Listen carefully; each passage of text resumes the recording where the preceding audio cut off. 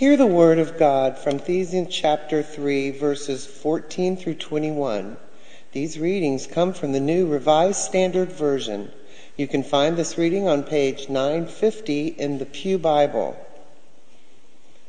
For this reason I bow my knees before the Father, from whom every family in heaven and on earth takes its name. I pray that according to the riches of his glory, he may grant that you may be strengthened in your inner being with power through his Spirit, and that Christ may dwell in your hearts through faith, as you are being rooted and grounded in love. I pray that you may have the power to comprehend with all the saints what is the breadth and length and height and depth, and to know the love of Christ that surpasses knowledge, so that you may be filled with all the fullness of God. Now to him who by the power at work within us is able to accomplish abundantly far more than all we can ask or imagine, to him be the glory in the church and in Christ Jesus to all generations, forever and ever. Amen. The word of God for the world. Thanks be to God. About 25 years ago, a book was published that was widely unheralded at the time of its distribution. But by the time the year was over, it had become a major hit. The book was titled Children's Letters to God, written by an author named Stuart Hampel. Over these last 25 years, that book has now sold over 1 million copies and has even been turned into an off-Broadway musical. The book had a very simple premise: to collect actual letters that children had written from all over the world that capture these kids' deepest questions, comments, and concerns to God. Letters like this one from a little girl named Joyce. Dear God, thank you for the baby brother, but what I prayed for was a puppy. From Anita. Dear God, is it true my father won't get into heaven if he uses his bowling words in the house?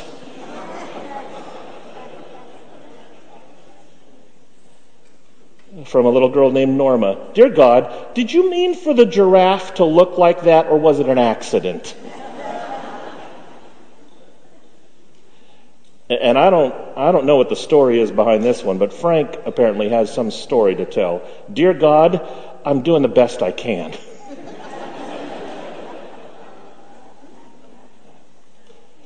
And then there are some letters that are not as much playful, but poignant. Like this one from Nora. Dear God, I don't ever feel alone since I found out about you. And then there's this last one from Nan.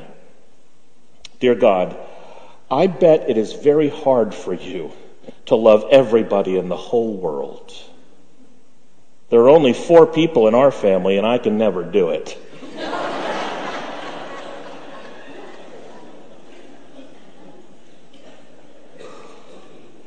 I think it's that last one from Nan that has the most emotional resonance for us this morning. In fact, I think that if there's somebody who really resonated with Nan's letter, it was another letter writer named the Apostle Paul, who was drafting this message to the Ephesian church about this very thing, about the nature of God's love and how difficult it is for us to love one another. And so I would say that there's probably a part of each and every one of us that could connect to some level with what Nan is saying to God. God, it must be hard for you to love everyone in the whole world. It's certainly hard for us. And that's why in this beautiful letter to the Ephesians, this section of Ephesians chapter 3 is actually written in the form of a prayer, where Paul is saying to the Ephesian church, I'm praying for you. I pray that you all, saints, will be able to comprehend the breadth and length and height and depth and to know the love of Christ that surpasses all knowledge, he says, so that you might be filled with the fullness of God. Paul is basically acknowledging that all of us have these limitations, these deep down inherent struggles that are preventing us from, first of all, receiving and experiencing the fullness of God's love for us, and then in some way overcoming barriers to love one another. It's at the very heart of his letter to the Ephesian church, and it's a message we need to hear today. God's love for us and through us. Someone once asked Karl Barth a question. Karl Barth, widely regarded as the greatest theologian in the 20th century. One of his students asked him, Dr. Barth, what is the most important truth in the Christian faith? Now imagine all of the various answers that this great thinker and prolific writer could have chosen in that moment. This, Dr. Barth, author of volumes of granularities about the Christian doctrine that we now know of as dogmatics. What would he choose in response to that question? This is what he said. The most important truth in the Christian faith is this: Jesus loves me, this I know, for the Bible tells me so. It's profound. It's simple, but it's not easy, is it?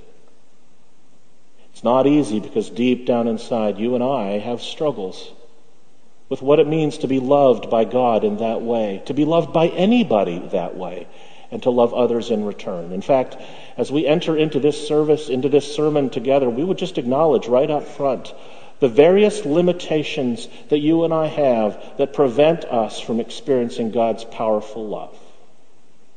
I don't know what those limitations are for you, but my hunch is there are many. For some of us, it could be a limitation within your own heart. That for you, the issue may not be your mind. You might have a cognitive, intellectual understanding of God's love. It might make sense to some degree in your mind, but you just don't feel it. You don't experience it. In fact, you might characterize your spiritual life right now as one of drought, as a kind of dryness in your soul. For whatever reason, it could be circumstances in your life, it could be a past, but right now you just don't experience the joy of God's love in your life. And if that's you, you are not alone. And in fact, John Wesley, the founder of Methodism, felt that way too, at a very early point in his life and ministry. Or your issue could be the opposite. Your issue may not be a matter of the heart. It could be that you have in your mind a barrier that is preventing you from understanding who God is and what God means for you. You might have trouble intellectualizing, conceptualizing the nature of God, rationalizing aspects of the faith over and against an empirical kind of perspective. You might have trouble even acknowledging the existence of God, where your doubts are preventing you from fully comprehending the reality of God in your life. And if that's you, I promise you, you are not alone. It could be that for some of you it is an issue of both heart and mind. But for many of us, it could also be a limitation by your past. It's possible that the barrier that is preventing you from understanding the unconditional love of God is that you have never experienced that kind of love from anyone in your life before. You might have trouble identifying any relationship or any person where you have been loved that kind of unconditional way, particularly from people that you thought would love you unconditionally, but they have fallen short. Or it could simply be that the great barrier that we have in our understanding of God's love in this way is the differences we have with other people. It might be that unconditional love is hard for you because of what someone has done to you. A wound that is gaping from your relationship, a broken relationship with someone in your past, or something that you have done to them. Or it could simply be that it's hard for you to love people because of the great dividing barriers that characterize our polarized culture today, where we are more characterized by our differences from one another than our commonalities. No wonder Paul writes this prayer for the Ephesians and for us, because all of us have these limitations that prevent us from experiencing God's love and then sharing that love with one another. So Paul says, I am praying for you and for all the saints, that you might comprehend the breadth and length and height and depth, and that you might know the love of Christ that surpasses your knowledge, and that you might be filled with all the fullness of God. That last phrase reminds us that Paul believed that God's love is greater than any limitation. The fullness of God's love can break beyond any barrier that we use to confine it. I learned this the hard way. When I was in middle school, I had a science teacher who was doing a lecture on the properties of water, particularly freezing water.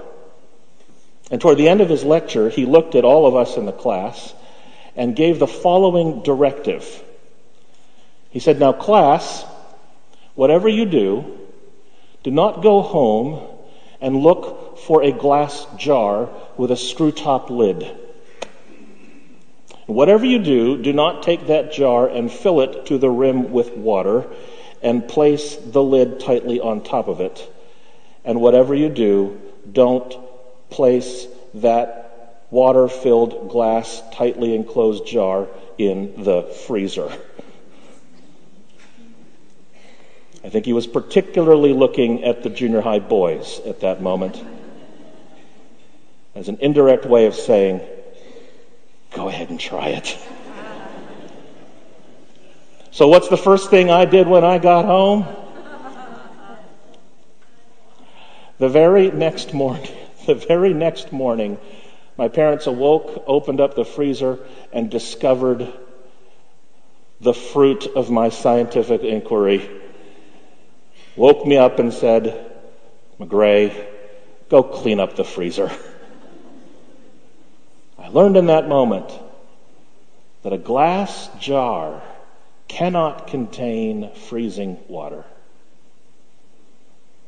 And in a much deeper way, Paul is telling us that we cannot contain the love of God. Despite all the limitations that we face and that we have, God's love is bigger. It bursts through all of those confines. It is broader and higher and deeper and longer. God's love cannot be contained, which means that it cannot be contained in one single person. God's love cannot be contained in one church or in one denomination or in one country. It is not exclusively for those who are good all the time. It is not exclusively for those who live in one country or belong in one class. It is not exclusively for the privileged and the proud. And it surely is not dependent on one's level of spiritual maturity. God's love is for all. And we cannot determine who it is that God loves and who it is that God doesn't love, because the moment we attempt to confine and channel the love of God to people who meet specific criteria, that is the moment the glass jar of our human efforts breaks and the love of God bursts through all of the constraints under the force of a mighty move of God's heart for humanity. God's love cannot be contained. And you know what? It's a good thing, because otherwise you and I wouldn't be here. Because that is the same love that reached out to us through the work of Jesus Christ and the work of Calvary and the cross. God burst through all the boundaries. God breached all the borders that separates humanity from God and reached out to us. Those of us, as Paul says in Ephesians, who were outsiders, have now been adopted into the fullness of life with God. Because God's love knows no barriers or boundaries. God broke through to show us a love that was sacrificial and free. God's love cannot be contained. And you know what else? God's love cannot be escaped. Doesn't matter what you have done. It doesn't matter how hard we try to hide or flee or ignore or argue the reality that God doesn't exist. God loves you, and God will not love you any less. You cannot hide and you cannot flee from the broad, long, high, and deep reach of God's love. Which means that God is even able to reach out to you in the most surprising ways, in the most subtle of circumstances. This past summer, I came across the story of a woman named Auburn Sandstrom, who was a writing professor at the University of Akron in Ohio. She recounts the true tale of her own self-destructive behavior and a love that helped her out in the midst of crisis. She grew up in a family of privilege, a life that set her on a sure course for prosperity, with a bright future ahead of her. But unfortunately, she squandered it through a series of poor choices and bad relationships. She found herself one night curled in a fetal position on a soiled carpet in a cluttered apartment in 1992. She was suffering from severe withdrawal from a drug and alcohol addiction. In the next room was her baby boy, covered in candy and chocolate, which she gave to him to occupy while she fed her addictions.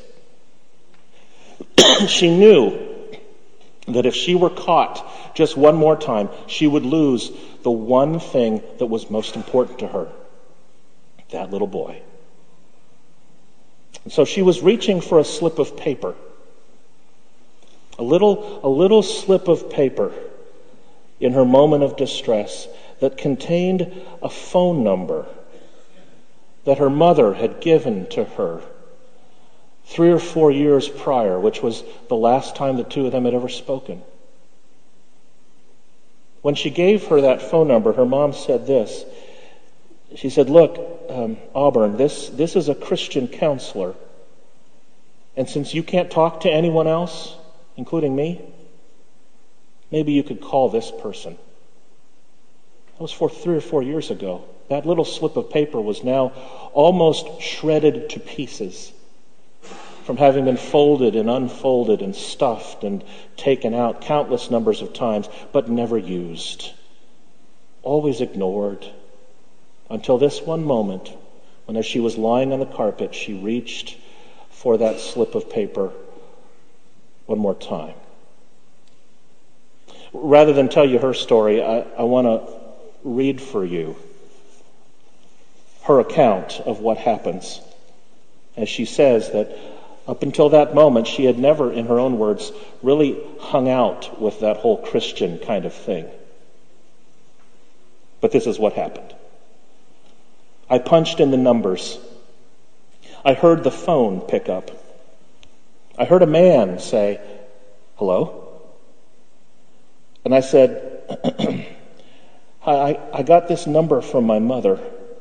Do you think you could maybe talk to me?" I heard him shuffling around in the bed. I mean, it was 2 a.m, you know. You could tell he was pulling some sheets around himself and sitting up. I heard a little radio in the background, and he snapped it off, and he became very present. He said, "Yeah, yes, what's going on?" I hadn't told anybody, including myself, the truth for a long, long time. And I told him I wasn't feeling so good, and that I was scared, and that things had gotten pretty bad in my marriage. Before long, I started telling him other truths, like I might have a drug problem, and that I really, really love my husband. And I wouldn't want you to say anything bad about him, but he has hit me a few times. And there was a time when he pushed my child and me out into the cold and slammed the door behind us. And there was a time when we were going 60 miles an hour down the highway and he tried to push me out of the moving vehicle. I started telling those truths. And this man didn't judge me. He just sat with me. He was present and listened. And he had such a kindness and such a gentleness. And he would say things like, "Oh, tell me more." Or, "Ooh, that must have hurt." Or sometimes just, "Oh." And I'd made that call at 2 a.m, and he stayed up with me the whole night, just talking, just listening, just being there until the sun rose. And by then, I was feeling calm. The raw panic had passed, and I was feeling okay. I was feeling like, okay, I can splash my face with water today, and I can probably do this day. I wouldn't have cared if the guy was like a Hare Krishna or a Buddhist. It didn't matter to me what faith he was. I was just very grateful to him. And so I said, "Hey, I really appreciate you and what you've done for me tonight. Aren't you supposed to be telling me to, read some Bible verses or something? Because, that'd be cool. I'll do it. It's all right." He just laughed and he said, "Well, I'm glad this was helpful to you." And we talked some more. And then I brought it up again. I said, No, you're really very, very good at this. You've seriously done a big thing for me. Tell me, how long have you been a Christian counselor? And then there's a long pause. And I could hear him shifting. He says, "Auburn, please don't hang up," he says. I've been trying not to bring this up." "What?" I ask. "You won't hang up?" "No." "Well, I'm so afraid to tell you this, but the number you called," he pauses again, "you got the wrong number."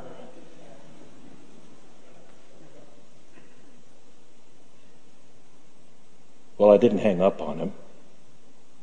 And we did talk a little longer. And I never would get his name or call him back. But the next day, I felt this kind of joy, like I was shining. I think I've heard them call it, quote, "the peace that passes all understanding." I had gotten to see that there was this completely random love in the universe, and that it could be unconditional, and that some of it was for me. And I can't tell you that I got my life totally together that day, but it became possible to get some help and get the hell out. And it also became possible, as a teetotaling, semi-sane single parent, to raise up that precious chocolate-covered baby boy into a magnificent young scholar and athlete who graduated from Princeton University in 2013 with honors. That is what I know.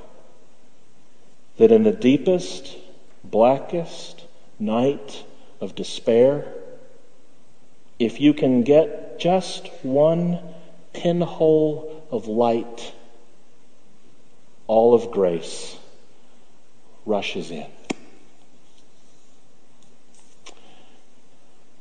So Paul says, "I pray for you, that you might, with all the saints, comprehend the breadth and length and height and depth, and to know the love of Christ that surpasses all knowledge, and that you might be filled with the fullness of God, and that you might help others experience the same. Let us pray together.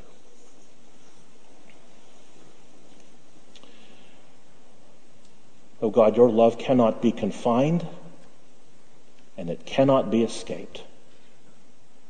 Despite all the limitations, despite the barriers in our mind and in our heart, in our past and in our differences with one another, you break through with a love that is incomprehensible, but is sure and readily evident for us. We thank you for that love. Now empower us to love others in the same way, so that even through surprising acts from and for total strangers, we might embody the love that you have given to us in Christ Jesus, so that you might, through us, poke little pinholes all over the place, and so that your grace and your love can rush in.